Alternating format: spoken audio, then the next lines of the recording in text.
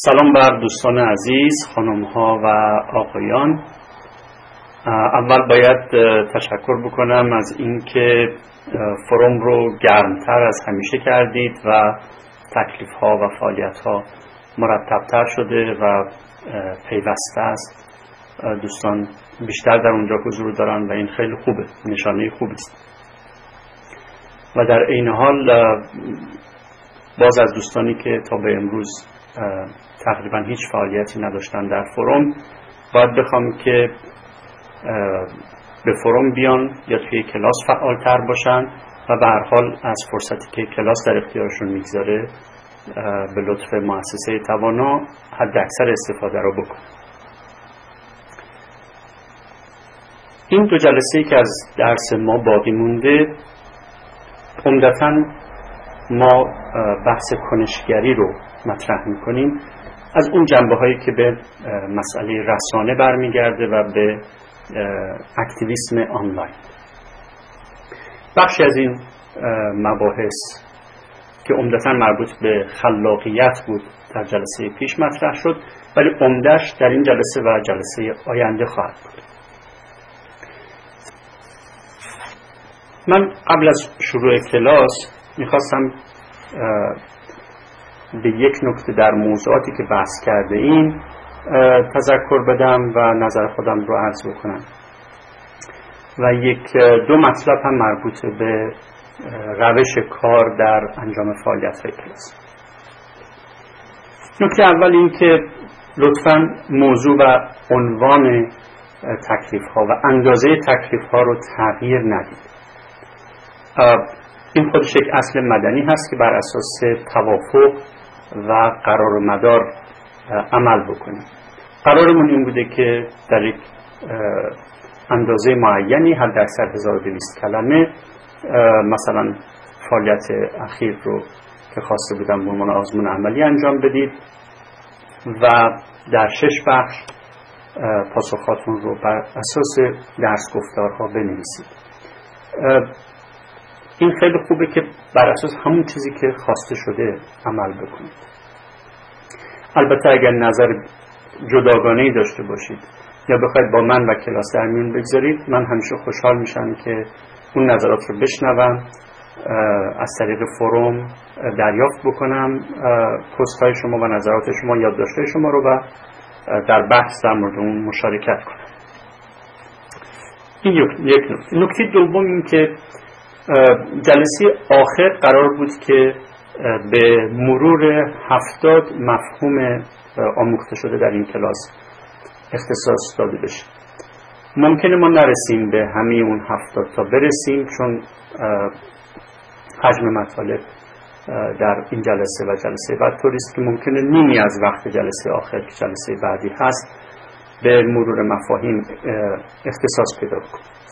برای اینکه مفیدتر باشه اون جلسه، خواهش من این است که مفاهیمی رو که براتون نامفهوم هست، نارسا بوده، به نظرتون میاد باید راجع بهش بیشتر بحث کرد، توضیح بیشتری داد، اینها رو پیشنهاد بکنید که بتونیم در جلسه بعدی اول روی اونها بحث کنیم. مثلا اگر 20 تا مفهوم از طرف کلاس پیشنهاد بشه در چارچوب بحثی که کردیم، اونها رو اول توضیح خواهم داد و بعد هر وقت باشه و برسه به بقیه مفاهیم هم نگاهی خواهیم انداخت. ولی به هر حال این بحث خیلی مهمه از این بابت که ذهن شما تازه میشه و ابهام زدایی میشه که شما آماده میشید برای آزمون آخر کلاس، فعالیت آخر کلاس که در جلسه بعد خدمتتون عرض خواهم کرد. این دو نکته در مورد تکلیف. نکته‌ای که باید در مورد یکی از موضوعات اشاره بکنم بحث توهین هست. به نظرم رسید که دوستان استدلال‌هایی که مربوط به مسئله توهین هست به درستی نتونستن در یک قالب استدلالی مطرح بکنیم. روایت‌های شخصیشون رو مطرح میکنن، نظرشون رو میگن، ولی استدلال نمیتونن بکنن یا فکر نکردن بهش، یا شاید فکر میکنن که به هر حال استدلالی براش وجود نداره یا در کلاس بحث نشد. در اون چیزی که ما در کلاس بحث کردیم و در این دو جلسه هم براش تاکید خواهیم کرد، دو سه نکته استدلالی هست راجع به مسئله توهین که توجه شما رو به اون جلب میکنه. یکی این که به هر حال توهین نشان دهنده عدم خویشتن‌داری هست، در حالی که اون چیزی که دموکراتیک خویشتن‌داری است، احتیاط کردنه. چون ما در دموکراسی با دیگران همیشه سر کار داریم و باید اونها رو رعایت بکنیم، اونها رو بفهمیم، اونها رو در نظر بگیریم. خویشتن‌داری بخشی از مسائل کلاس میشه.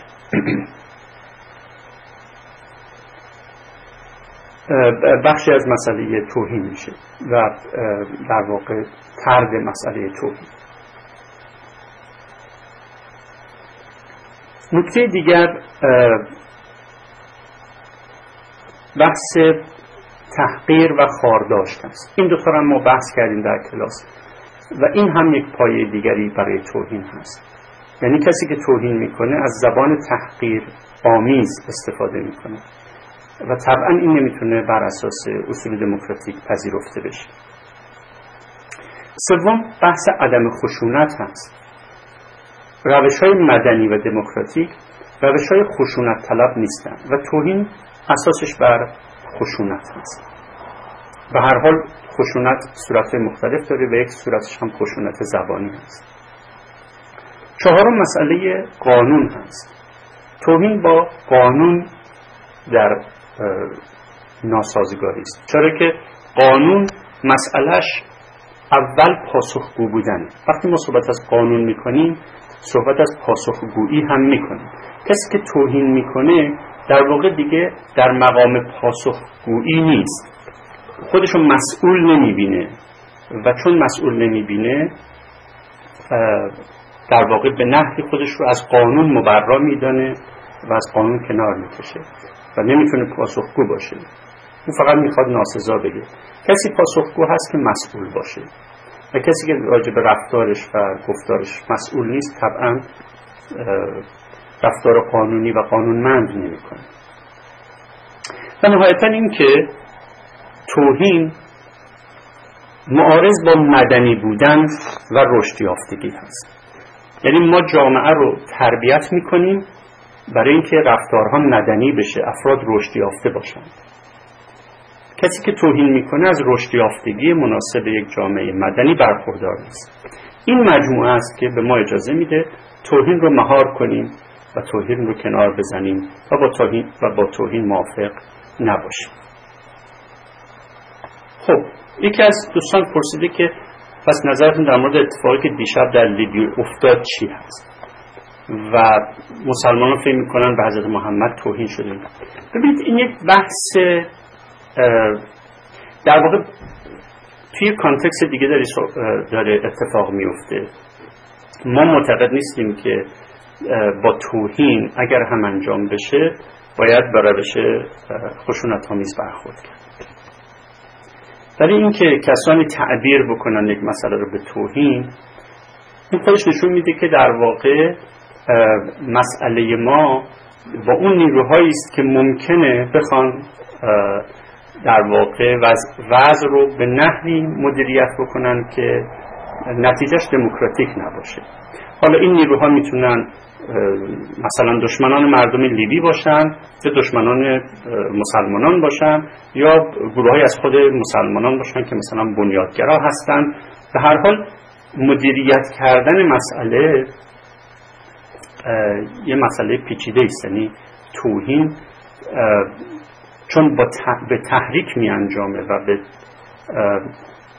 واکنش‌هایی می انجامه در مقابل مردم که به همین حوادثی که می بینید ممکنه منجر بشه و حتی اگه به این حوادث هم منجر نشه، چون مثلا فرض کنید ما در ایران یک همچین چیزایی نداشتیم و اصولا مردم ایران معمولا رفتارشون اینجوری نیست در مقابل توهین. آخرین مسئله‌ای که میتونیم به یاد بیاریم مثلا تظاهراتی است که مردم تبریز کردن در مقابل کارتون مانانیستانی. اونجا هم شما میتونید ببینید که دستهایی به هر حال در کار بود که از اون کارتون به نحوی استفاده بشه که یک سری احساسات ناسیونالیستی و چه بسا تجزیه طلبانه تحریک بشه. بنابراین توهین یک مسئله است که باید خیلی با ظرافت و با حساسیت و با دقت باهاش برخورد کرد. نکته‌ای که من الان وارد بحث تحلیل سیاسی نمیشم و جاش هم نیست، ولی اون چیزی که من میخوام تذکر بدم این است که توهین اصولا مدنی نیست، از طرف هر کسی صورت بگیره و اگر صورت بگیره در واقع یک اندیشه تحریک کننده پشتش قرار داره که به سود دموکراسی هم نخواهد. خب حالا به هر حال مسئله که الان من دارم اینجا این است که ما بدونیم بر چه اساسی و با چه استدلالی توهین یک رفتار مدنی نیست. اینکه چجوری توهین رو در عمل مهار بکنیم و یا مسائلی که تو یک فرهنگ توهین تلقی نمیشه وقتی وارد فرهنگ دیگری میشه به توهین گرفته میشه، چجوری با اینها برخورد بکنیم و بحث رو مدیریت بکنیم، نیاز به یک پایه‌های دیگری برای تحلیل داره که فعلا در چارچوب بحث کلاس ما نیست، ولی کاملا بحث مشروعی است و بحث مهم است. بحثمون رو در مورد کنشگری خلاق از اون چه که در جلسه پیش مانده بود شروع میکنیم که بحث مارکتینگ پیام هست. مارکتینگ پیام مثل تمام مباحثی که من در اینجا مطرح میکنم در واقع یه جوری سرنخ دادن به دوستان هست. مباحث خیلی متعدد و مفصل و در یک گستره وسیع هست. من ناچارم که در بعضی از مسائل فقط سرنخ بدم به دوستان که بدونن یک همچین مفهومی، یک همچین مسئله‌ای هم در پیامگذاری وجود داره و باید بهش توجه کرد. یعنی مقداری آنالیز کردن مسئله پیامگذاری است. وگرنه مثلا بحث مارکتینگ پیام خودش به اندازه یک دوره بحث داره و بسیاری از این مباحثی که ما اینجا به کوتاهی مطرح میکنیم و رد میشیم امیدمون این هست که صرفاً به دوستان یک سرنخ بدیم. مسئله خود خلاقیت، مثلا همین بحثی که الان مطرح شد، اینکه آزادی بیان و با توهین رابطش چی هست و چجوری باید این رو مدیریت کرد و باش برخورد کرد، خودش واقعاً یک دوره درسی هست اگر بخواید با تمام جزئیات وارد بحث بشید. ولی به هر حال من تکم بر این است که دوستان سرنخ‌ها رو میگیرن و خودشون بحث‌ها رو دنبال میکنن مفصل‌تر. مارکتینگ پیام در واقع نیاز هر پیامگذاری هست. هر پیامگذاری میخواد پیامش به خوبی دریافته بشه، به مخاطب معین برسه با کمترین پارازیت و با بیشترین استقبال. توی چارچوب بازاریابی برای پیامتون یا مارکتینگ پیام من 3 عامل رو برجسته میبینم. یکی این که فرد مخاطب رو خیلی جدی بگیرید. فرد آخرین دریافت کننده شماست. ممکنه که شما وقتی که یک فیلم سینمایی میسازید، یک برنامه تلویزیونی یا یک پیام کنشگرانه مطرح میکنید هدفتون جمع باشه، ولی نهایتاً اون افراد و فرد دریافت کننده ها هستن که اهمیت دارن و به پیام شما فکر خواهند کرد و به پیام شما واکنش نشان خواهند داد. برای مثل یک مشتری که در یک سوپرمارکتی وارد میشه، درسته که سوپرمارکت با یک مشتری کارش راه نمیفته، ولی تمام اون هزاران مشتری که میان سراغ اون سوپرمارکت هست که برای شما درآمد ایجاد میکنن، برای شما اعتبار ایجاد میکنن. بنابراین تک تک اون افراد اهمیت دارن. فرد رو نباید فدای جمع کرد. نیازهای او و پسند و ناپسند او بسیار مهم. نکته دیگری که لازمه شما در نظر بگیرید مثبت بودن روحیه شماست. اگر که در واقع با دید منفی به جهان نگاه بکنید، برنده نخواهید بود. جهان مال کسانی است که و پیشرفت و پیشبرد امورشون دست کسانی است و برای کسانی است که روحیه مثبت دارند، باز هستند، امیدوار هستند، خوشبین هستند. بنابراین قر زدن و نق زدن و نمیدونم دنیا و چرخ و فلک رو مقصر دانستن و اینو اونو مقصر کردن کمکی به کسی نمیکنه و پیامی رو جذاب نخواهد کرد. مهم اینه که شما دارید برای تغییر فعالیت میکنید، باید آینده رو روشن ببینید. اگر نتونید آینده رو روشن ببینید، کنشگر خوبی نیستید. به علاوه فکر نکنید که چون پیامتون پیام مهمی است همه باید به شما گوش بکنن. در پیام گذاری سبک بسیار مهمه. نحوه سخن گفتن، نحوه چیدن یک پیام، اجزای یک پیام بسیار مهمه. بنابراین فرض کنید که شما یک جنس واحد رو از دو تا فروشگاه میتونید تهیه بکنید. به سمت فروشگاهی خواهید رفت و مشتری فروشگاهی خواهید شد که با شما بهتر رفتار میکنه، نیاز شما رو بهتر بسته‌بندی میکنه و فضای بهتری داره برای شما. بنابراین سبک کاری شما و سبک کاری پیامگذاری شما بسیار مهمه در مارکت کردنش و بازار براش پیدا کردن و خریدار براش پیدا کردن. خب مثلا یکی از نمونه هایی که میشه گفت مارکتینگ خوبی نیست و خیلی ازش استفاده میشه بحث اسپمه. اکتیویست ها فکر میکنن که اگر مثلا ایمیل 10,000 نفر رو داشته باشن و برای اونها پیامی رو بفرستن، چون آمار بالایی از افراد پیام رو دریافت میکنن کارشون موفق هست. اینطور نیست. پر کردن فضا لزوما به معنی دریافت پیام نیست و شما از هر روشی که تأثیر پیام شما رو کم میکنه باید خودداری کنید. مهم نیست که چی دارید میگید، اون مهمه، ولی در رساندنش به مخاطب این مهمه که با چه زبان بیانی و با چه روشی به اون نزدیک میشید و پیام رو منتقل میکنید. یکی از دوستان در ستون گپ نوشتن که میگید انشا ننویسید. من نمیدونم یعنی چی. در مورد انشا ننوشتن 2-3 بار شاید توی این کلاس تذکراتی دادم. انشا ننویسید یعنی راست برید سر اصل مطلب و کوتاه، مختصر، مفید، روشن صحبت کنید. انشا نوشتن تو یک یعنی تو اون بار منفی انشا نویسی که من استفاده میکنم در اینجا و پرهیز میدم دوستان رو از اون، اتناب رو اساس قرار میده، آسمون و زمین رو به هم میبافه، کلی حرف میزنه تا شما بالاخره باید کلی الک بکنید تا ببینید چی میخواست بگه طرف. اگر این کارو دارید میکنید، اگر پیامتون اینجوری دارید بسته‌بندی میکنید، دارید انشا می‌نویسید. دنیای مدرن دنیای صراحته. گفتیم مثلا در بحث وبلاگ ها راست و مستقیم و روشن و مختصر صحبت کردن، اعتماد به هوش و شعور خواننده است و مخاطب هست. اینا خیلی مهمه.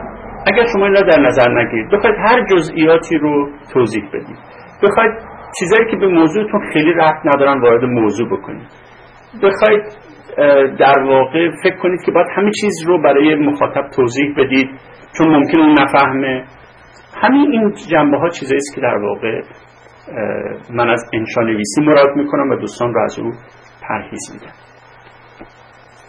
در همین چارچوب مارکتینگ که از چیزایی که باید در نظر گرفت که مثلا بحث اسپم گفتم نباید فرستاد، یکی هم اتیکت‌های نوشتاری در ایمیل هست و رفتاری در واقع و ارتباطاتی با ایمیل هست. پیام که میفرستید، حالا فرض بکنید خبر مهمی دارید یا گردهمایی رو دارید اعلام میکنید، آغاز به کار یک کمپین رو دارید اعلام میکنید، اصلا نباید هیجان زده باشید. شما پلان میکنید، برنامه ریزی میکنید و باید اون برنامه رو ارائه بکنید. احساسات خودتون و عواطف خودتون رو نباید مطرح بکنید. نه که نباید، باید اون در سایه پلان و برنامه ریزی شما باشه. با مخاطب‌ها خیلی محترمانه صحبت کنید، اما لازم نیست تملق اونها رو بگید، لازم نیست صفات اغراق‌آمیز در موردشون به کار ببرید، ولی نشون بدید که به اونها احترام می‌گذارید. این مهمه.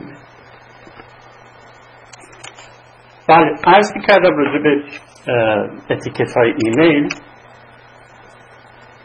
اینکه هیجان زده نباشیم، پلن و برنامه خودمون رو مطرح بکنیم، احترام مخاطب رو حفظ بکنیم، برای دریافت پاسخمون ایمیل پیگیری بفرستیم، اما توی ایمیل پیگیری تند نشیم، نگیم من از شما بیشتر انتظار داشتم چرا من جواب ندادید، و سرزنش نکنید افراد رو.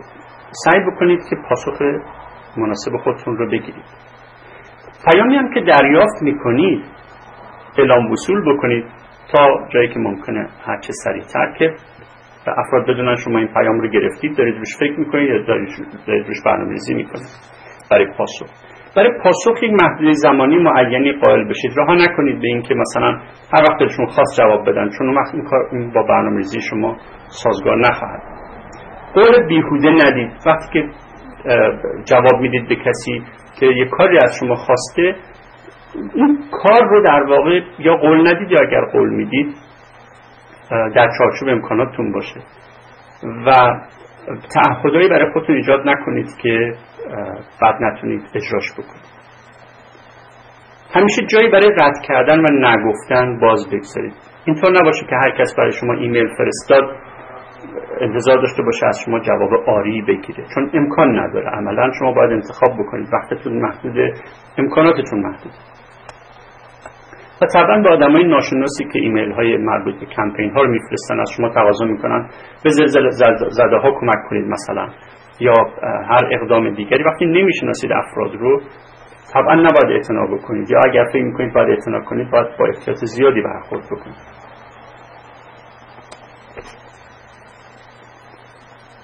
در کاری که شما دارید میکنید، پیامی که دارید میفرستید، دو گروه پارازیت هم ممکنه ایجاد اختلال بکنن، ایجاد مشکل بکنن. گروه اول پارازیت ها که روشنه، نمونه آشکارش پارازیت فرستادن، مثلا فرض بکنید که جمهوری اسلامی روی شبکه‌های ماهواره‌ای نامطلوب از نظر او هست. اما پارازیت فرستادن یک صورت سخت افزاری داره که شما پارازیت رو به شکل مکانیکی میفرستید روی یک شبکه، ولی یک صورت روانی و متنی و برنامه ریزی شده داره که مثلا در روش‌های کیهانی می‌بینید. کیهان سعی میکنه که در کار شما، در پیام شما اختلال ایجاد بکنه، یعنی حرف شما رو عوض کنه، طوری بیان بکنه که توجیه بکنه طرد شما رو، سرکوب شما رو. این پارازیت کردنه. شما یک کنفرانس میگذارید توی استانبول، میخواید افراد دانشمندان از ایران و دیگر نقاط جهان بیان راجع به مسائل ایران شناسی صحبت بکنن. اون پیامی رو که شما میخواید بفرستید طوری تغییر میده که اون رو به یک مخالفت سیاسی تعبیر بکنه تا بتونه جلوی رفتن استادان رو به اونجا بگیره، یا اگر استادان رفتن و بازگشتن بتونه اونها رو سینجین بکنه. این پارازیت کردن پیام هست که به شکل خیلی برنامه‌ریزی شده انجام میشه، چه به صورت تبلیغاتی در صدا و سیما یا در کیهان و سایت‌های مختلفی که به حاکمیت وابسته هستن، یا به شکل فنی اصولاً فرستادن پارازیت روی ماهواره.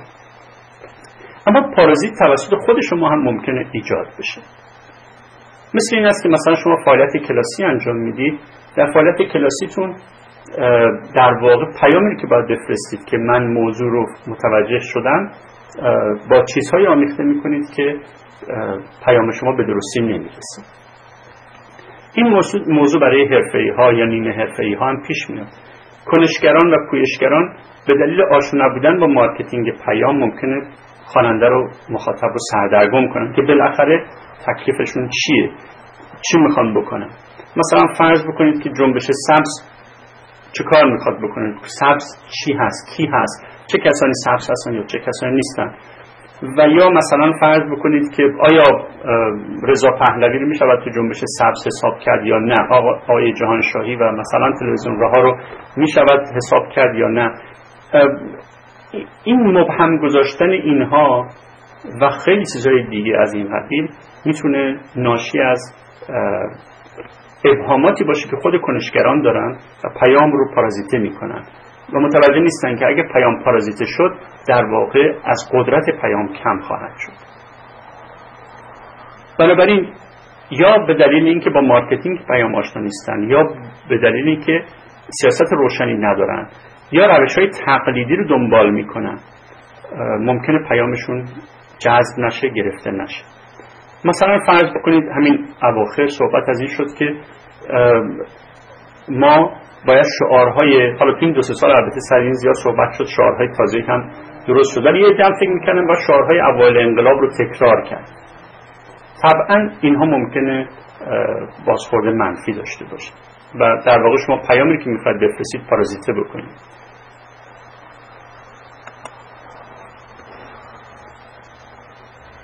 یک نکته دیگری که در کار اکتیویسم شما اهمیت داره این است که به هر حال اکتیویسم چون با مردم سر و کار داره و روش‌های اکتیویستی انبوه مردم رو مورد توجه قرار میده، ممکنه این خطر رو هم ایجاد بکنه که پوپولیستی بشه.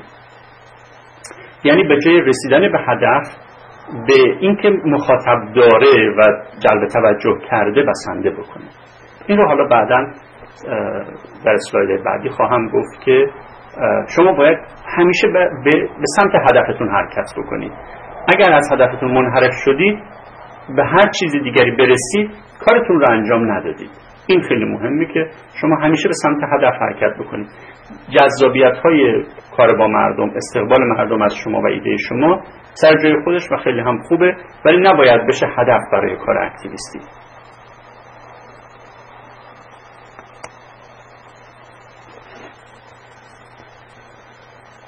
خب حالا با جواب به این قسمت از درس یک کمی وارد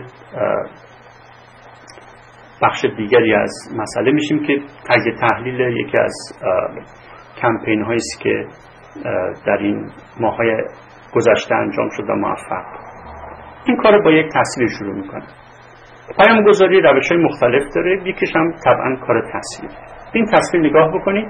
از شما سوال کردم که بگید پیامگذار توی این تصویر که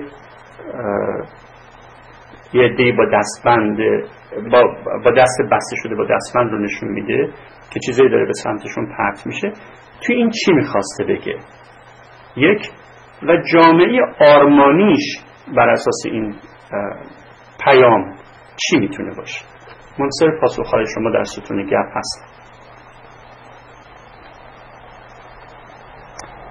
تحقیق کردن افراد، لزوم حفظ کرامت انسانی برای همه. ببینید لزوم حفظ کرامت انسانی از این تصویر در نمیاد. نقدش ممکنه، ولی این تصویر چی میخواد بگه؟ اول باید روشن بکنیم که تصویر چی میخواد بگه و بعد اینکه جامعه‌ای که پیامگذار این تصویر خوب میدونه، مطلوب میدونه چی هست و بعد اینکه این پیام قابل قبول هست یا نیست و اگر نیست چرا. اینا مراحل مختلف تحلیل این ماجراست. دقیقاً با کاربر شماره 137 موافقم که نمایش خواست عمومی درباره این گونه برخورد رو داره مطرح میکنه. منفوریت این دو فرد در جامعه، حالا منفوریت نمیدونم چقدر درسته یا نه، ولی درسته. یکی دیگر از دوستان نوشته که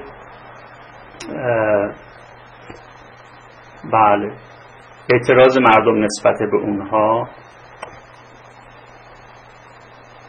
بسیار فکر میکنم که همه ما پیام رو دریافت میکنیم، حالا با زبان و بیانهای مختلف اون رو بیان میکنیم. پیام این تصویر این است که ظاهرا افرادی که دستگیر شدن، این افراد مثلا فرض بکنید مزاحمین هستن، به قول پلیس در ایران مزاحمین نوامیس هستن یا اوباش محل هستن، آدمایی هستن که دستگیر شدن و یه عده‌ام دارن به سمت اینها احتمالاً میوه پرتاب میکنن، نارنگی پرتاب میکنن، به تقلید از اونچه که در غرب اتفاق میفته گوجه فرنگی احتمالاً پرتاب میکنن و در واقع دارن اونها رو طرد میکنن از جامعه. پیام این تصویر این است که ما شما رو نمیخواهیم، ما این گروه افراد رو نمیخواهیم و مردم این گروه رو دارن طرد میکنن. روش استفاده شده تنبیه فیزیکیه، تحقیره.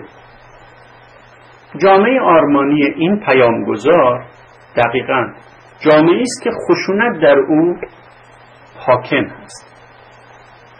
شما نمیتونید پیامی بدید از طریق این تصویر که دموکراتیک باشه. این تصویر میگه مردم میتونن گروهی دیگری از مردم رو تنبیه بکنن. اگر کسی خطایی کرده قانون باید وجود داشته باشه و قانون باید حاکم باشه و دادگاه صالحی باید باشه که اون با استفاده از حق وکیل خودش بتونه از حقوق خودش دفاع بکنه و هیچ اهمیت نداره که چه کار کرده، قاتل یا مزاحم کسی شده یا دزدی کرده یا اوباشیگری کرده. این که مردم رو در مقابل مردم بگذاریم این روش دموکراتیک نیست، این روش قانونمند نیست. من به چه حقی باید به این افراد میوه گندیده پرت بکنم؟ من که این افراد رو نمیشناسم. برفرض بشناسم، من که قاضی نیستم، برفرض قاضی باشم، مدافعان و وکلای این افراد کجا هستن؟ این صحنه نیستش که یک جامعه دموکراتیک بپسنده و بپذیره. پس این پیام برای کسانی که برای دموکراسی فعالیت میکنن، به سمت یک جامعه مدنی و قانونمند فعالیت میکنن، پیام قابل قبولی نیست.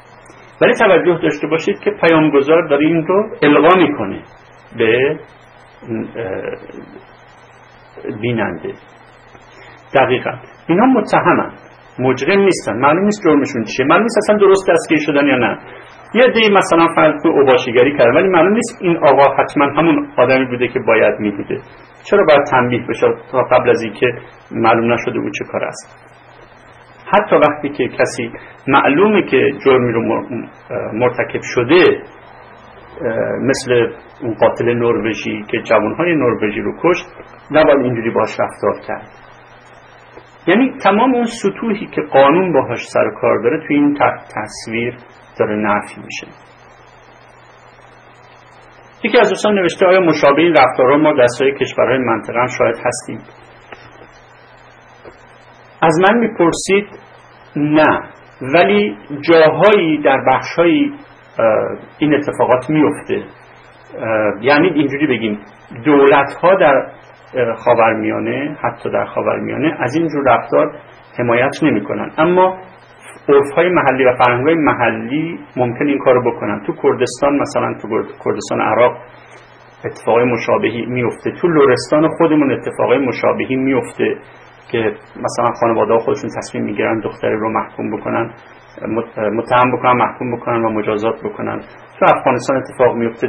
به هر حال هر جا اتفاق بیفته رفتار مدنی و قابل قبول و قانونمندی نیست.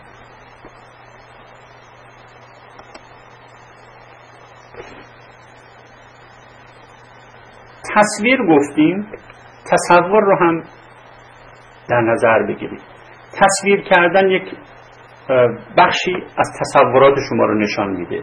در پیام قبلی دیدیم که تصور پیامگذار این است که اگر با خشونت رفتار بشه با مثلا متهمان یا اوباش، اونها جمع میشن. این اتفاق نمیفته، هرگز نمیفته. 30 و چند سال هم هست جمهوری اسلامی این کارو میکنه و این اتفاق نمیفته. این روش‌های دیگه داره، مسائل دیگه داره و باید خردمندانه باش برخورد کرد. یک مسئله دیگه که تصویر به شما میده و امکان تصویر به جز امکانات تصویر هست، این است که شما تصورات خودتون رو ارائه بکنید،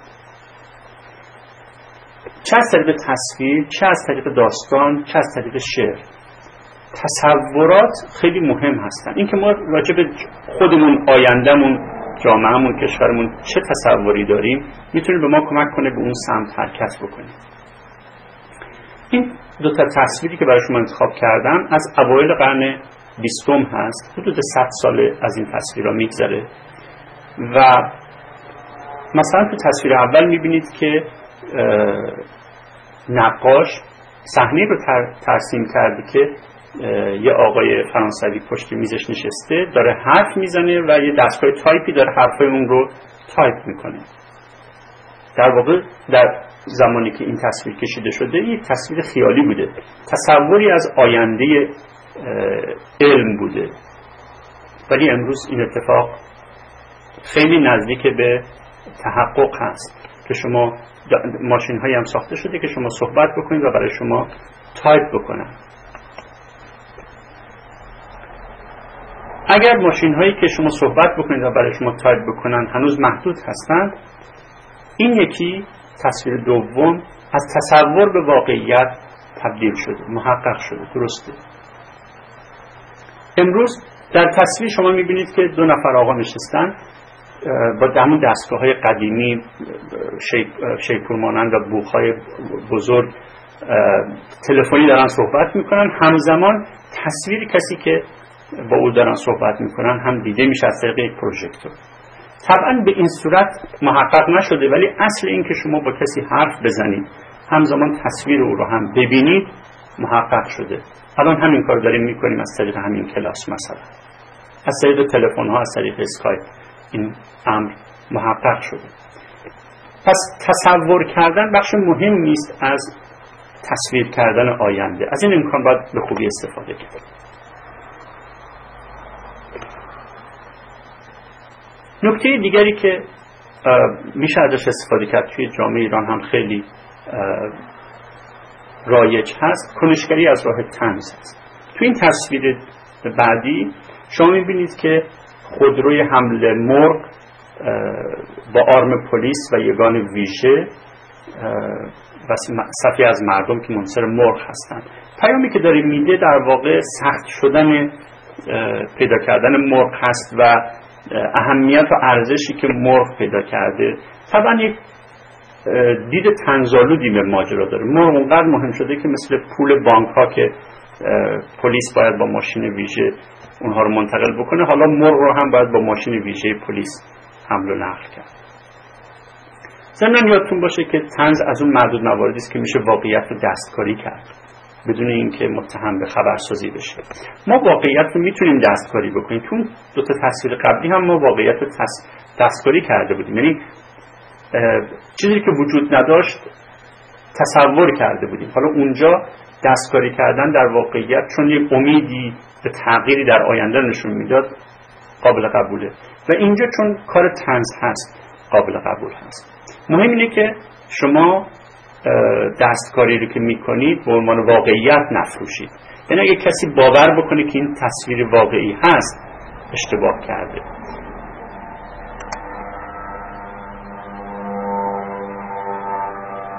برای اینکه بحث طنز کمی بیشتر باز بکنیم، نگاهی بکنیم به دو تا برنامه طنز. البته برنامه سالیتاک دقیقاً طنز نیست ولی از طنز استفاده میکنه.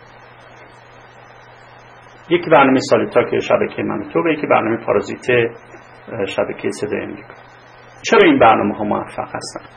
حالا در مورد سالیتاک داریم صحبت میکنیم. چرا با مخاطبش راحت ارتباط برقرار میکنه؟ یعنی مخاطب پاسخ میده به درخواستای سالومه. و چطوری که سالومه میتونه مخاطب رو به مشارکت ترغیب بکنه. اگر نظری داشته باشید میتونید بنویسید یا چند کلمه این صحبت بکنید.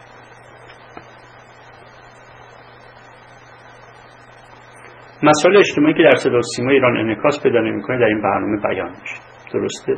ولی تو خیلی از برنامه‌های دیگه هم این اتفاق میفته. تو BBC هم هست، توی صدای امریکا هم هست. درسته، مخاطب خودشو جزئی از برنامه میدونه. این نکته است که نزدیکتر هست به دلیل موفقیت. بله؟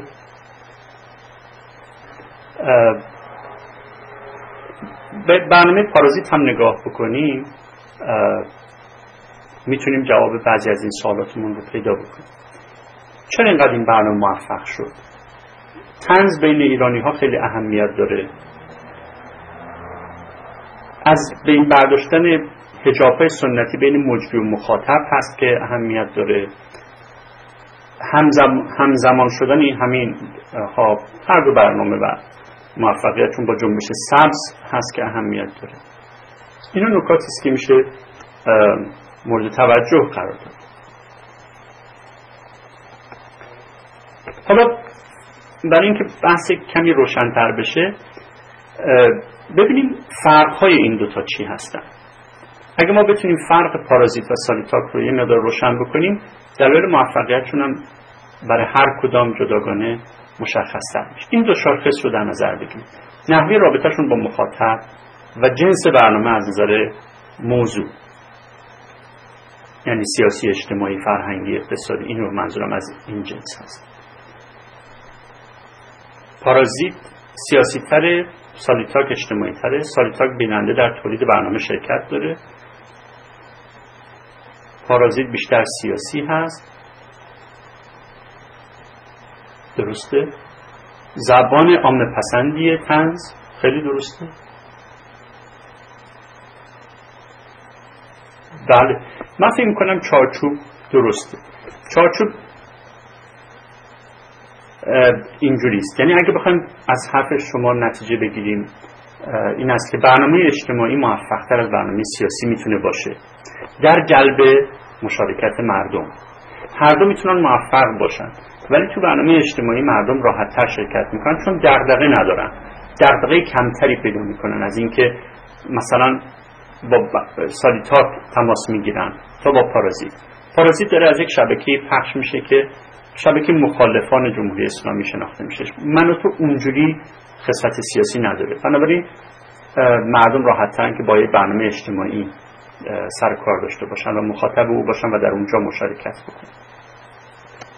اما واقعا این هم هست که سالیتاک از نظر روش‌های جلب مخاطب جلوتر هست.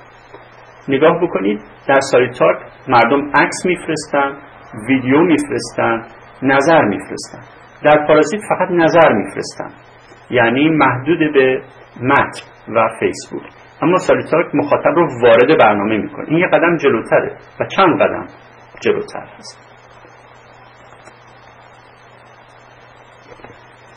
یه نکته‌ای که توی موفقیت سالیتاک مهمه، جای شخصی مخاطب هست.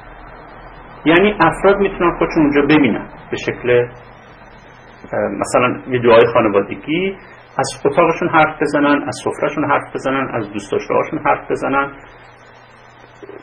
توی سالیتاک حضور داری شما، وقتی مخاطب هستی میتونی شرکت بکنی، خودتو ببینی.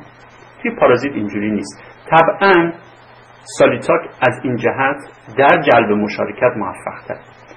فراموش نکنید که رمز موفقیت شبکه‌های اجتماعی، رسانه‌های جدید، وارد کردن مخاطب هست به کار. توی فیسبوک شما میتونید، هر کسی خونه داره. توی اسکایپ هر کسی یک حوزه خصوصی داره. توی وبلاگ هر کسی یک روزنامه شخصی داره.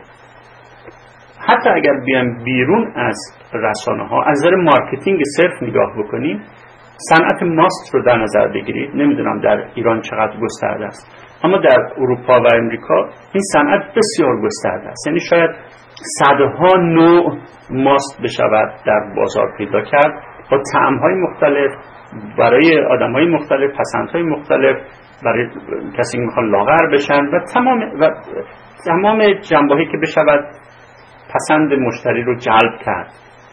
ماستایی که با شکلات قاطی میشن، ماستایی که نمیدونم با مربا قاطی میشن، خیلی زیادن. یعنی انواع اقسام ماست ها هست. برای هر سلیقه‌ای ماستی وجود داره. شما دارید ماست میفروشید، ماست ارائه میکنید، اما سلیقه مخاطب رو درش در نظر میگیرید، سلیقه مشتری درش در نظر میگیرید. این باعث موفقیت میشه. این باعث مشارکت میشه توی رسانه و باعث خرید میشه توی بازار. پس جای شخصی مخاطب رو فراموش نکن. حالا بیایم سراغ کمپین نه به حجاب اجباری. کمپین نه به حجاب اجباری یک کمپینی است که از روش و فلسفه رسانه‌های نو استفاده میکنه. یعنی مشارکت انگیزی میکنه، یک طرفه نیست، شخصی میکنه، ضد کلیشه رفتار میکنه و چالشی هست.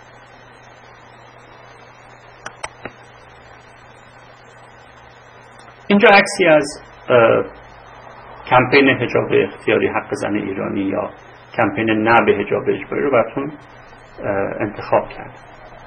جذابیت این عکس در چی هست؟ خانمی رو نشون میده که بدون حجاب عکس انداخته، داره به یک نقطه دوری نگاه میکنه و با لوگو و شعار این کمپین همراه شد. جذابیت این عکس در کجاست؟ یک کلمه دو کلمه میتونید بنویسید. درسته، به آینده امید بخشی انگار فکر میکنه، چشم به آینده داره، بی‌حجاب هست، زیبا هست، متین هست و عکس او هست، عکس واقعی هست، عکس یک مدل نیست، عکس یک هنرپیشه نیست، جلوی دوربین فیگور نگرفته، ژست نگرفته، عکس با امکانات طبیعی و ساده هر مخاطبی گرفته شده. این عکس رو جذاب میکنه. اگر این عکس استودیویی بود به این زیبایی و جذابیت نمیشد. راحتیش، درسته، راحتیش و آزادیش و طبیعی بودنش این عکس رو زیبا کرد. عکس بعدی باز هم از همین کمپین آقایی رو نشون میده در لباس احرام در مکه. این هم پیام خاص خودشو داره. پیام این عکس چی هست؟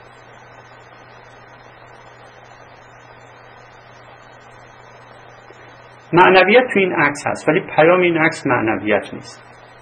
درسته، اینجوری نزدیکتره که بگیم که حجاب نداشتن یا مخالفت با حجاب اجباری یک امر به اصطلاح غیر اسلامی نیست. شما میتونید در مکه باشید، در لباس احرام باشید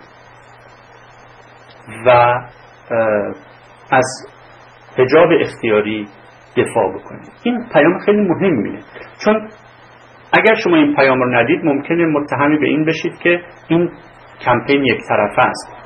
کسانی دارن در این کمپین شرکت میکنن که مثلا فرض بکنید اونقدر دیندار نیستن، اما افراد دیندار که وارد میشن و همین پیام رو میدن و از همون شعار حمایت میکنن، پیام قدرتمندی شما میدید که افراد میتونن مسلمان باشن، حج برن و همچنان از حجاب اختیاری دفاع بکنن و با حجاب اجباری مخالف باشن. دقیقا این به کمپین اعتبار میده، یعنی اون رو همه جانبه میکنه، یک جانبه نمیکنه. من شخصیت کمپین نه به حجاب اجباری رو اینجوری آنالیز میکنم. هر کسی یک جای معین داره، چون یک عکس میتونه بفرسته و عکس هم عکس خود او هست. هر کسی همونقدر جا داره که یکی دیگر. عکس من همونقدر اهمیت داره که عکس شما، عکس خانم ها، آقایون، عکس دیندارها، عکس اونهایی که به دین کمتر اعتنا دارن. هر کسی یک جایی داره به اندازه دیگر. شخصیت‌های شناخته شده حضور دارن، اما فقط شخصیت شناخته شده نیستن. مردم عادی و گمنام هم حضور دارن. زنان عکس میدن، مردان هم عکس میدن.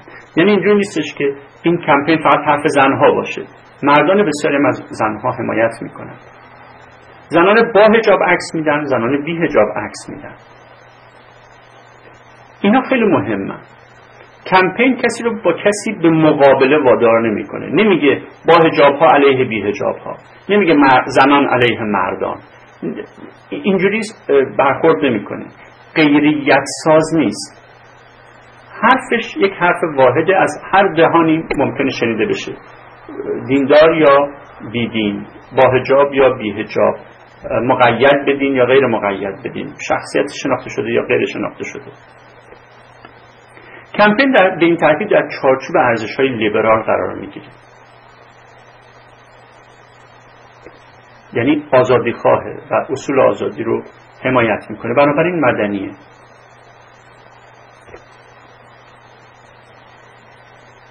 شعاری که میده یعنی اختیاری بودن در ساختار کمپین هم دیده میشه. شما اختیار دارید که عکستون رو بفرستید، میتونید شرکت بکنید، این رو به عنوان یک امر رفتاری توی کمپین رعایت میکنیم.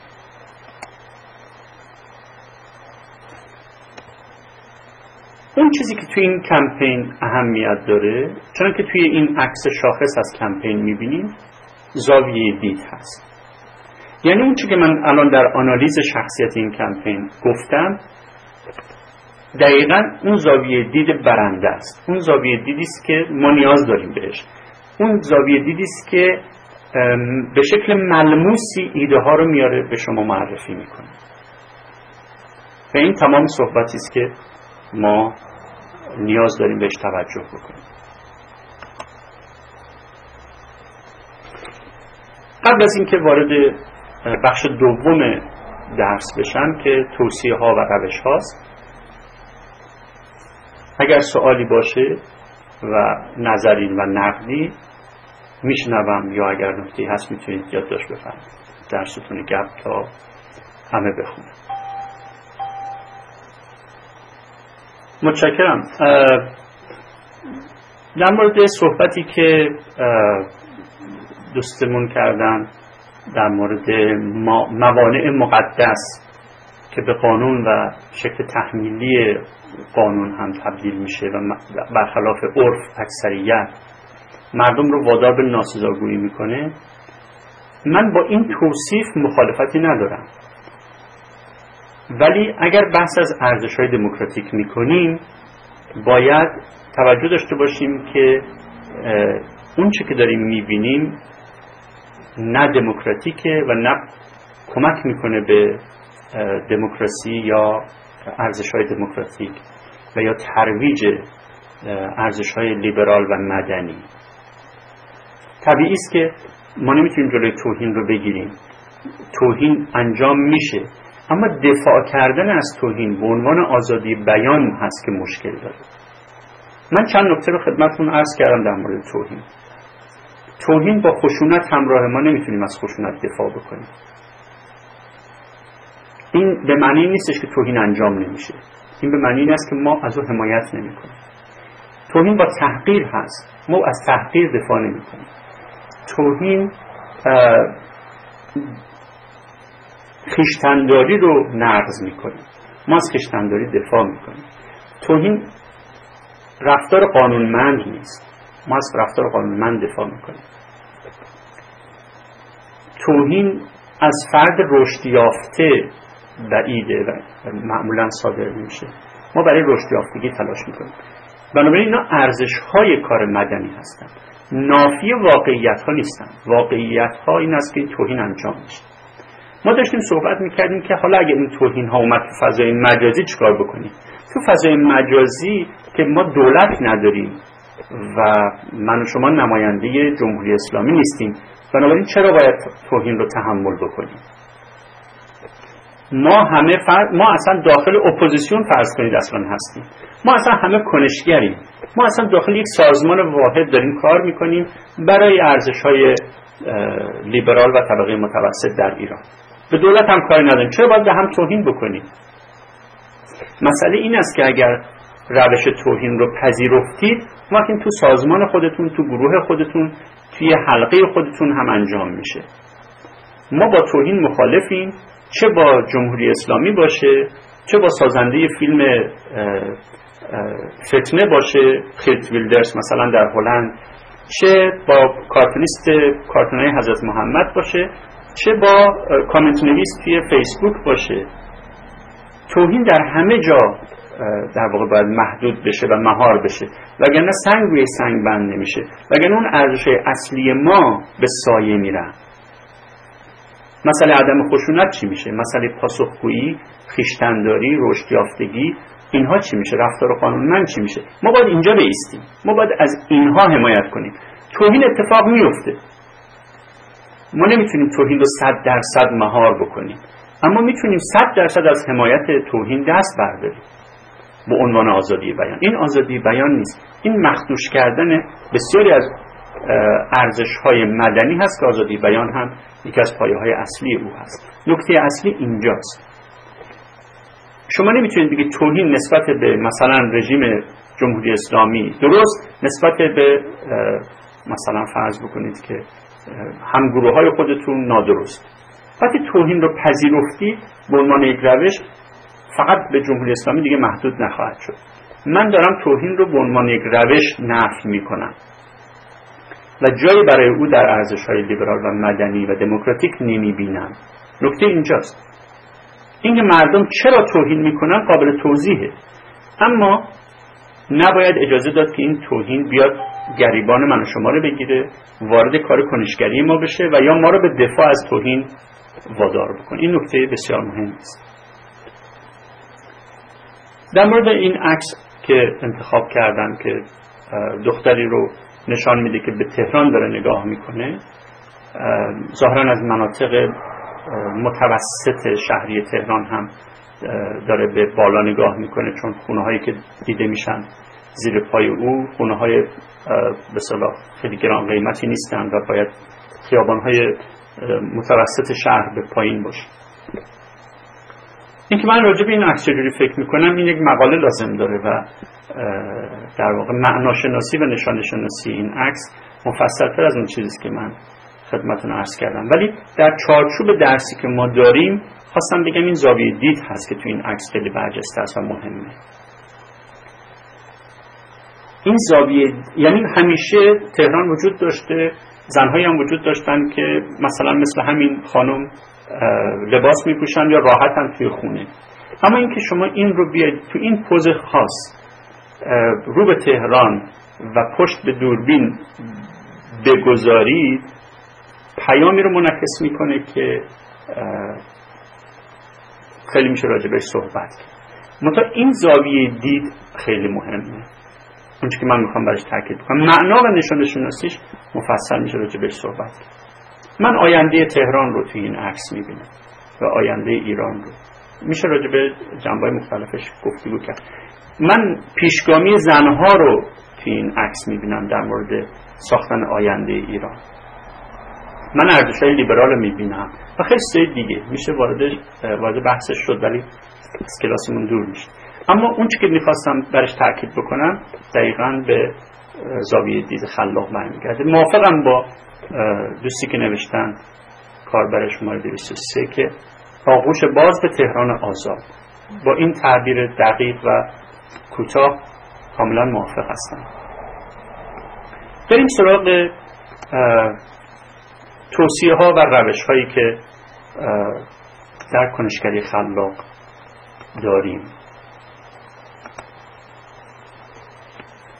من چارچوب این توصیه ها و روش ها رو از کتابی گرفتم که به تازگی منتشر شده. عنوان جالبی هم داره، دلیلم که اصلا من کتاب خریدم همین بود که ببینم چی میگه و اون انقلاب بدون رهبر هست. چون که در این اسلاید میبینید در واقع بحث اصلیش این است که چجوری مردم عادی میتونن قدرت پیدا بکنن و موجب تغییر بشن در قرن جدید، در قرن 21.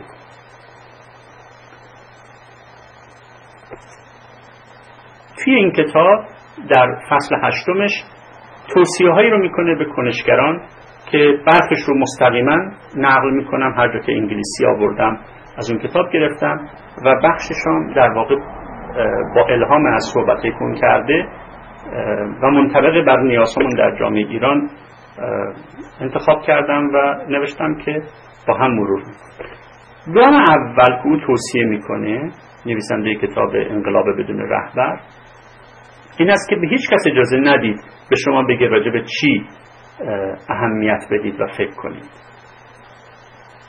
مثلا این است که اگر شما بخواید به جنبش بی‌رهبری بپیوندید، باید خودتون برای خودتون بتونید فکر کنید. این به معنی نیست که هر چه شما فکر کردید درسته، ولی اون چیزی که شما فکر کردید، نتیجه گرفتید، مطالعه کردید، آموختید ولی بهش رسیدید هست که مهمه. شما مسئول و بزرگتر و فرمانده تیم و نمیدونم چه و چه لازم ندارید. مهم اینه که ما تک تک افراد جامعه رو برسونیم به این حد از توانمندی فکری که بتونه برای خودش تصمیم بگیره، برای تصمیم خودش بمونه. این قدم اول برای همه ماست و از جمله برای کنشگرانی که میخوان در کارشون کامیاب باشن.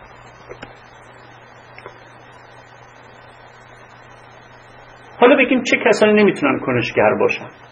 من فکر میکنم، پیشنهاد میکنم اینجوری بهش فکر کنیم که اگر کسی قُر میزنه، نیمه خالی لیوان رو میبینه، افسرده است، ناامیده، انرژی منفی میده، عصبی و بد اخلاقه، حوصله کسی رو نداره و همه چیز رو همین الان میخواد، این نمیتونه کنشگر خوبی باشه. میتونه کاری دیگه بکنه، میتونه شعر بگه، نویسنده باشه، هنرمند باشه، یا نمیتونم، ولی کنشگر نمیتونه باشه. برای تغییر نمیتونه تلاش بکنه، برای که روحیه خاص خودشون میخواد.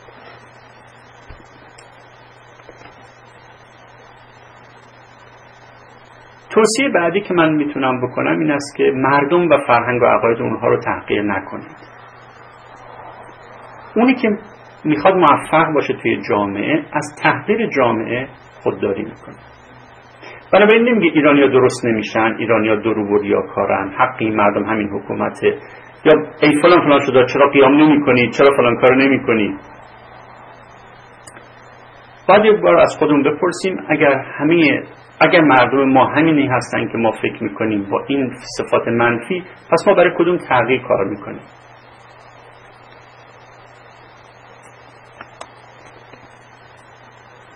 اکتیویسم منفی هم بخشی از این ماجراست که ما باید حلش کنیم. گفتم که در مارکتینگ پیام شما باید مثبت فکر کنید، روحیتون مثبت باشه. حالا اگه مثبت فکر کنید و روحیه بدید، مقایسه بکنید چجوری برخورد میکنید. مثلا آذربایجان زلزله شده، دیدم یه عده‌ای نوشتن آذربایجان، چرا که حالا مثلا یه عده‌ای جانشون اونجا از دست دادن. فکر نمی‌کنن که آذربایجان گفتن تأثیر منفی میگذاره روی بازماندگان، روی کنشگران، روی امدادگران. بهتر اینجوریه که بگیم آن آتشی که نمیرد همیشه، آن آذری که نمیرد همیشه. تیکه از شعر حافظ رو، آتش و آذر رو با هم دیگه میتونیم جابجا بکنیم و در واقع به جاودان موندن آذر و آتش توجه بدیم. این مثبت‌تره و روحیه بخشتره و امیدوارانه‌تر هست و کمک میکنه به بازسازی فکری و روحی زلزله زدگان. به عقاید مردم، به عقاید و هویتی که مردم برای خودشون تعریف میکنن احترام بگذارید. بنابراین نگید مسلمانای ایرانی در واقع زرتشتی هستند، برای اینکه خب خیلی از مسلمان ها خودشون رو زرتشتی نمیدونن و مسلمان هستن. اگه میخواید مثبت برخورد بکنید، باید بگید اسلام ایرانی بسیاری از صفات خوب فرهنگ قبل از اسلام رو در خودش ادامه داده. خب این واقعیته و به کسی هم بر نمیخوره. زبانتون بسیار مهمه در این داستان. نمیدونم حکایت خلیفه و معبر خوابش رو شنیدید یا نه. یک روزی که از خلفای عباسی معبران خوابش رو دعوت کرد که بیایید بگید که من معنی این خوابم چیه. گفتن بفرمایید. گفت من خواب دیدم که همه دندانهای من ریخته. و اینا گفتن که خب همه خاندان تو پیش از تو بمیرن. و خلیفه خیلی عصبانی شد، دستور داد همه این معبران خواب رو از دم تنبیه بکنن. یه معبر بزرگ داشت، حکیم بود. گفت تو چی میگی؟ گفت من فکر میکنم که معنای خواب شما این است که شما از همه خویشان و اقران خودتون بیشتر عمر خواهید کرد. خیلی خوشحال شد و صله داد به این معبر حکیم. اون معبر حرف عجیبی نزده بود، تعبیر اون خواب همین بود، ولی او داستان رو از این طرف گفته بود. قسمت مثبتش این است که عمر شما درازتر از دیگران خواهد بود. قسمت منفیش این است که شما مرگ‌های بسیاری خواهید دید. در کار کنشگری ما همیشه باید زبان مثبت و بیان مثبت رو پیشه بکنیم. این نتیجه بخش. در این حال مثبت بودن به این معنی نیستش که مردم رو بخوایم خوشحال بکنیم با دروغ. بگیم شعر سعدی بر سر سازمان ملل نصب است، بگیم مولانا پرفروش‌ترین کتاب در امریکاست، بگیم شاهنامه بزرگترین کتاب حماسی جهان است، بگیم کوروش بنیادگذار حقوق بشر است، یا بگیم ایران مرکز جهان است، همه جهان به ایران توجه دارند. اینها ممکنه گروهی از مردم خوشحال بکنه، ممکنه یک کمی به اونها یه غروری بده، ولی اینها دروغه و این دروغ ها با دروغ خوشحال کردن مردم مفید هیچ فایده ای نیست. برای اینکه مردم یاد نمیگیرن واقع بین باشن و وقتی مردم عادت کردن به دروغ دیگه نمیتونن مشکلاتشون رو حل بکنن، چون واقعیت ها رو نمیبینن و تا کسی واقعیت رو درمان نکنه مشکلش درمان نمیشه. به علاوه مردم رو برای کاری که نکردن نباید تحسین کرد. اینا دروغ نیست که ما ایرانی هستیم، پدر ما کورش است، خلیج فارس داریم، رومی داریم، شاهنامه داریم، تخت جمشید داشتیم، اولین حکومت جهانی رو پای گذاشتیم توی منطقه خودمون. اینها درسته، اما تحسین کردن ایرانیان برای چیزی که تاریخشون بوده و به اونا ربطی نداره ارزشی نداره. مردم رو باید برای اون چیزی که به دست میارن تحسین کرد. بنابراین بزرگداشت کسی که استاد رشته‌ای هست، تحسین زنی که در کار اجتماعی پیشگام هست، ساختن انیمیشن دلپذیری از شاهنامه هر کس انجام داده، یافتن و اردانی گزارشگری که به یک منطقه دورافتاده رفته تا با مردمی محروم صحبت کنه، دیدار کنه، مثل همون گزارشگری که در جلسه اول هم سوال کرده بودم راجع به روستای گاودانه گزارش داده بود که مردم اونجا پل ندارن عبور بکنن و از وسیله استفاده میکنن که انگشترشون رو از دست میدن. دانشجویی که در المپیاد برگزیده شده قابل تقدیر هست. مهاجر ایرانی موفق اون مهاجری است که تو جامعه میزبان سربلند هست. اینها چیزهایی است که افراد به دست آوردن. وقتی کسی چیزی رو به دست میاره اینجا باید ستایشش کرد و این کار ستودنی است. توی سایت توانا اگر گشته باشید گاهی وقتا شعارهایی از افراد مختلف میبینید. یکی از اونها که نظر منو جلب کرد حرفی بود از مارک توین. میگفت من بنا به اصول دموکرات هستم و نه بنا به طبع یا طبیعت انسانی. معنی این حرف چیه؟ معنی این حرف این است که افراد دموکرات به دنیا نمیان، دموکرات میشوند. یعنی دموکرات بودن رو یاد میگیرن. بنابراین خویشتن‌داری رو میآموزن، پاسخگویی رو میآموزن، مسالمت آمیز رفتار کردن رو میآموزن، احترام به دیگران رو میآموزن. این نکته بسیار مهمی است. ارزش دموکراسی هم به این است که به دست میاد. چیزی نیست که وارد کشور بشه، چیزی نیستش که شما اون رو بخواهید و ممکن بشه. باید براش تلاش کرد و باید اون رو به دست آورد.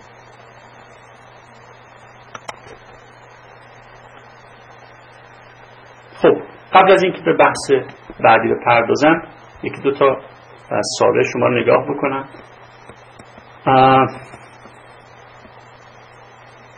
برخی درس‌ها رو در اینجا اجرا کرد، متوجه نمیشم که کاربر 83 که این رو مطرح کرده دقیقاً چی هست. بله، گرگر بود اون وسیله‌ای که مردم ازش استفاده می‌کردن، با دست به اصطلاح از اون ریسمان میگرفتن و گرگر رو پیش میبردن. گاهی وقتا دستشون انگشتشون زیر قرقره گرگر باقی میموند و قطع میشد. متوجه نشدم یوزر 83 کاربر 83 دقیقاً چی منظورشون هست. اگه توضیح بدن بعداً بهش میپردازم. خب نکته دیگری که شما مهمه در به اصطلاح برجسته کردن و ارزش گذاری توجه بهش بکنید مسئله تداوم و پیوستگی هست. زنان توی 100 سال گذشته چند گام بلند در واقع به جلو برداشتن. این رو باید برجسته کرد و نشون داد و در جوانبش بحث کرد. طبقه متوسط ایران با وجود همه سرکوب‌ها در جمهوری اسلامی ارزش‌های خودش رو حفظ کرده که ارزش‌های لیبرال هستن، ارزش‌های مدنی هستن، ارزش‌های مسالمت جویانه هستن. سینمای ایران توی چند دهه اخیر به شکل پیاپی آثار برجسته تولید کرده. تونسته بزرگترین افتخار جهانی رو برای هنر سینمای ایران که اسکار هست به دست بیاره. قبل از اون هم جوایز متعددی از جشنواره‌های دیگر گرفته بوده. این تداوم هنری، این پیوستگی خلاقیت، این تداوم ارزش‌هایی که انگیزه میدن به هنرمندان تا اونها جلو برن، اینها هست که مهمه و باید برجسته بشه. چرا؟ برای اینکه پیوستگی و تداوم هویت ایجاد میکنه و ما نیاز داریم به این که در واقع این هویت‌های مستمر رو ببینیم و برجسته بکنیم. البته یکی از دوستان به المپیک و پارالمپیک هم اشاره کرده، همینطوره. اگر مثلا ما در کشتی مداوما صاحب مدال هستیم، اینجا جایی است که کنشگر باید بهش توجه بکنه. ما اینجا یک امتیازی داریم، ما اینجا یک امکانی برای رشد داریم، ما امکانی داریم برای آفریدن هویت جمعی. از اینها باید استفاده بکنیم.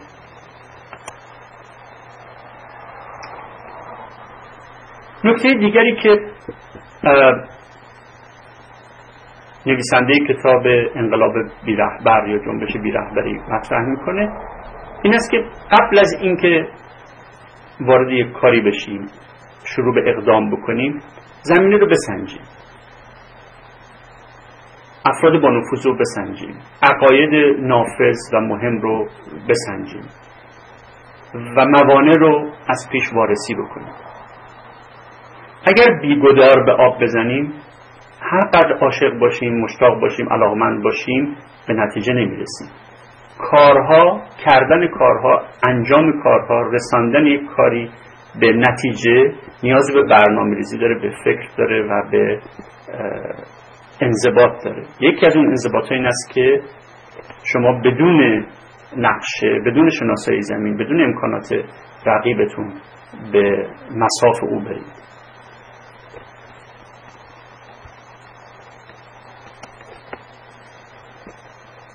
توصیه بعدی این است که از مردم بپرسید چی میخوان. به جای مردم تصمیم نگیرید. مردم به ولی و بزرگتر نیاز ندارن. این دلیل پایه‌ای مخالفت من در این کلاس ها با نخبه گراییه. با نخبه ها من مشکل ندارم. من معتقدم نخبگان یک جامعه بسیار سرمایه فرهنگی مهمی هستند، سرمایه اجتماعی مهمی هستند. نیروی انسانی و سرمایه انسانی نخبه فوق‌العاده ارزش داره.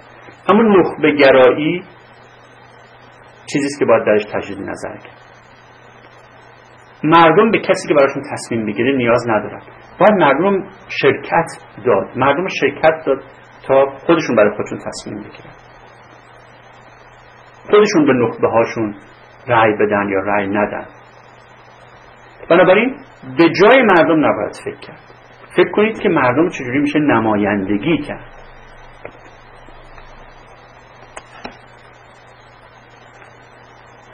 توصیه بعدی اولویت دادن به رنج کشیده هاست. به کسانی باید توجه کرد در آغاز، در اولویت اول، که بیشتر از همه صدمه دیدن، بیشتر از همه رنج دیدن، بیشتر از همه نیاز دارن. اگر ما به این موضوع توجه داشته باشیم، کمپین موفق‌تری خواهیم داشت.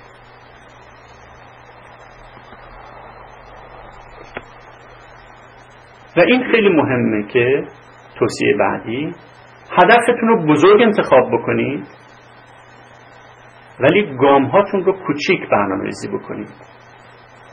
مسلمه که هر راهی با پیمودن گام به گام طی میشه. هر خونه‌ای با گذاشتن آجر روی آجر ساخته میشه.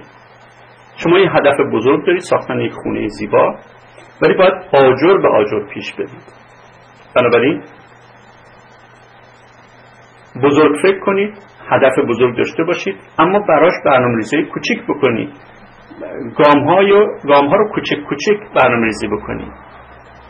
میخواید انقلابی در نرم افزارها ایجاد بکنید یا در فشن ایجاد بکنید یا در دانشگاه ها ایجاد بکنید یا فلان مثلا فرهنگ خیلی بزرگ رو بنویسید، بسیار عالیه، فقط باید بدونید که چجوری به اون هدف میرسید. این که ما آرزوهای بزرگ داشته باشیم توجیه خوبی نیست برای اینکه برنامه‌ریزی درستی نداشته باشیم. ما باید برنامه‌ریزی داشته باشیم تا به اون آرزوی بزرگ برسیم. بنابراین تخت‌گاز نرید، آرام و خویشتن‌دار، محتاط و برنامه‌ریزی شده برید جلو. حد اکثری آرزو بکنید اما حد اقلی فکر رو کار بکنید.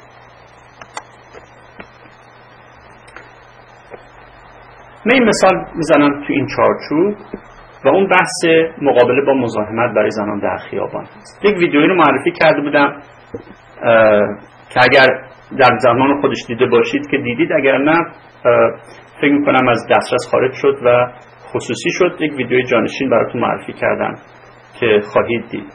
تو این ویدیو زنها صحبت میکنن از این که زنهای غربی و اروپایی امریکایی صحبت میکنن از این که مردها توی خیابون مزاحمشون میشن، بهشون مطلق میگن، هرزه درایی و هرزگویی میکنن. شما باشید چه راه حلی پیشنهاد میکنید؟ یکی دو تا نظر رو اینجا میتونیم بشنویم یا دریافت بکنیم تا بعد ببینیم که این زنها چه راه حلی رو رفتن.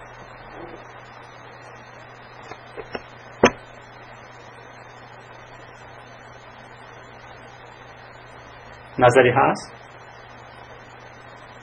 فرهنگ سازی رو بذارید کنار، چون فرهنگ سازی خیلی خیلی کلیه، نباید اهمیت داد. بعضی زنها اینو گفتن، زنها بیشتر مراقب خودشون باشن. اصلا موافق نیستم.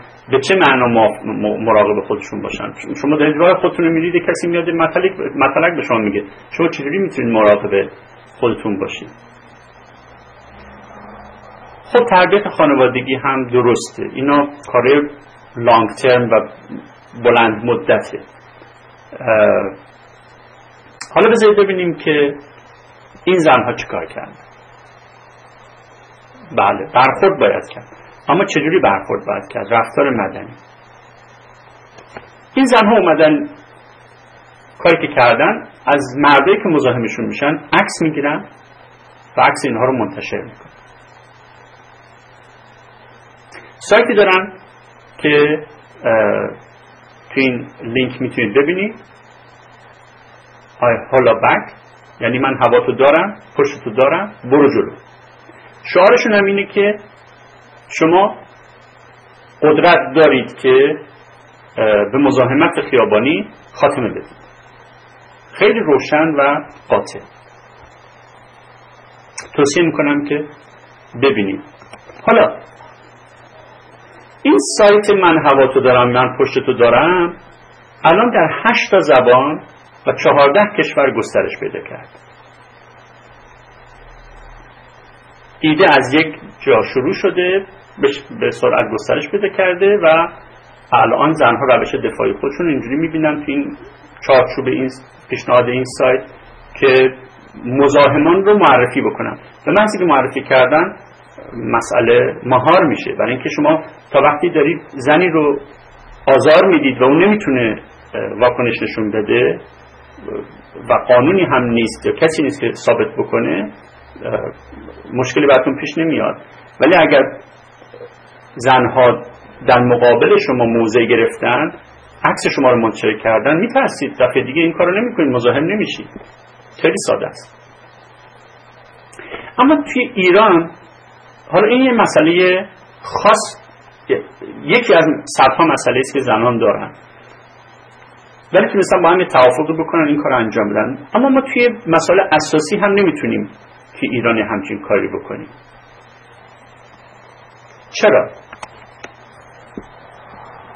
توی ایران همیشه زن مقصره. خب این اون چیزی که زنها باید تغییرش بدن و البته مردهایی که زنها رو حمایت میکنن. فراموش نکنید که ما از کمپین نه به حجاب اجباری داریم میایم، از اونجا شروع کردیم بحث رو.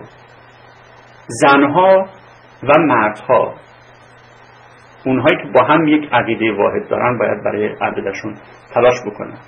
اینکه زن همیشه مقصره درست نیست. در نظر گروه‌هایی در جامعه ما زن همیشه مقصره. اونهایی که زن میخوان زن از تو دانشگاه جمع بشه، از تو اداره جمع بشه، بره خونه، از تو خیابون جمع بشه، دیده نشه، اونها اینجوری ممکنه فکر کنن. خب حالا بیایم سر بحثی که داریم، چجوری میشه شبکه سازی کرد. توجه کنید سنت همکاری و همبستگی و کار مدنی مهمه. توی غرب اگر یک همچین ابتکاری، یک همچین روش مقابله‌ای جواب میده، دلیلش این است که یک سنت‌های اینجا وجود داره و میشه متکی به اون سنت‌ها حرکت کرد. 50 سال دست کم زنها از دهه 60 به این طرف دارن برای حقوقشون مبارزه میکنن.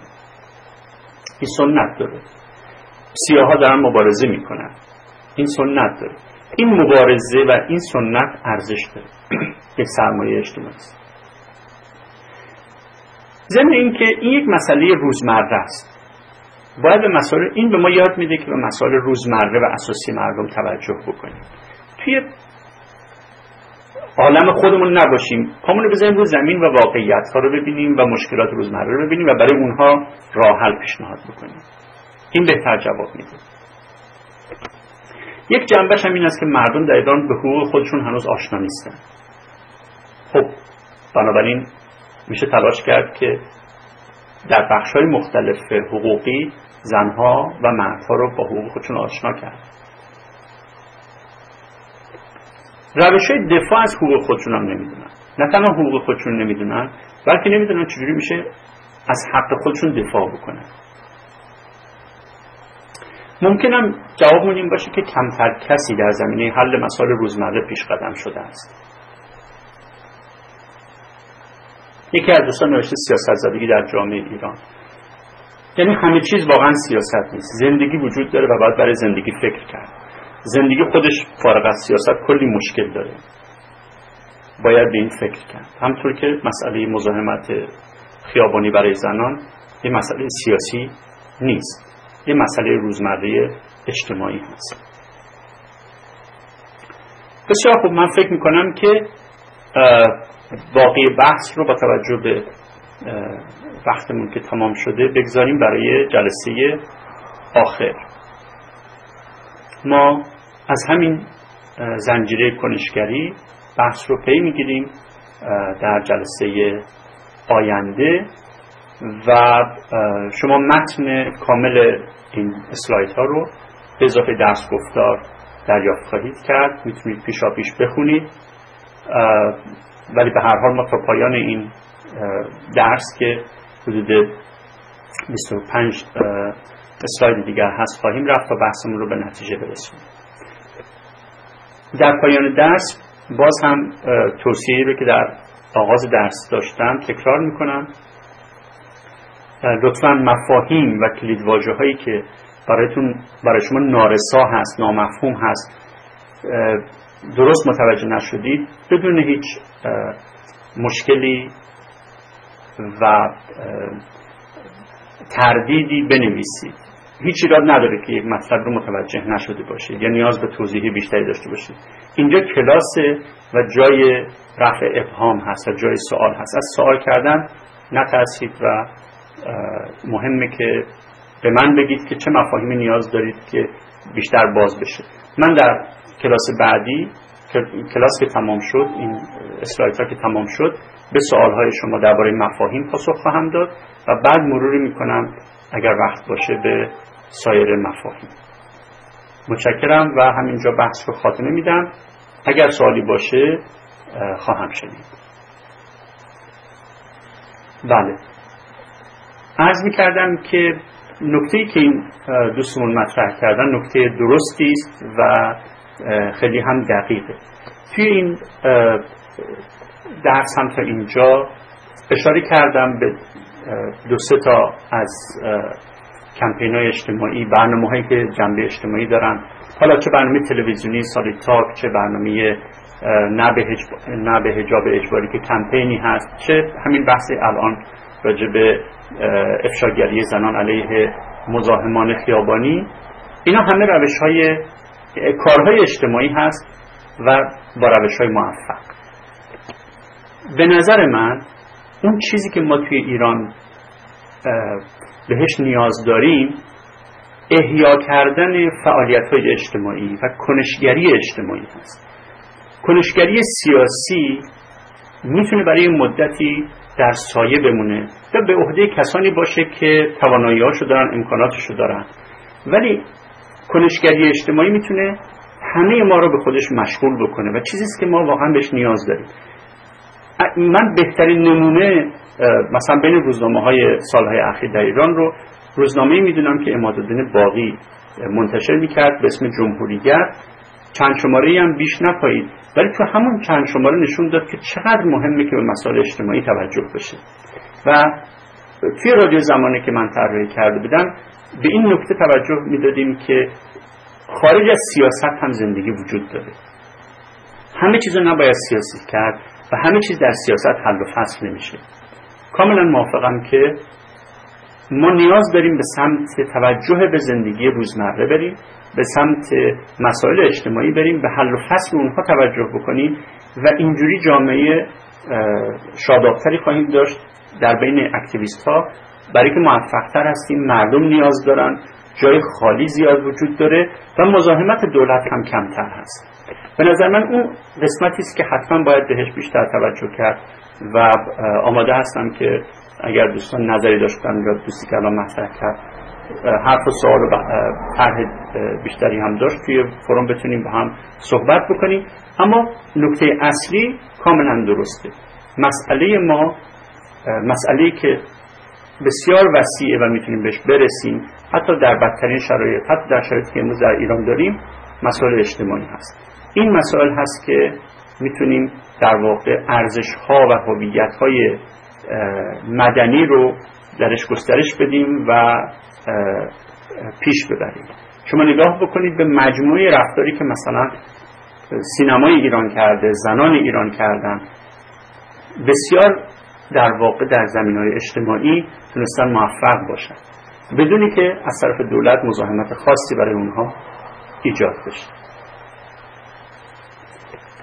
ممنونم و این درس رو همینجا به پایان میبرم. شب و روزتون خوش تا درس آخرمون که روز دوشنبه برگزار میشه. خدا نگهدارتون.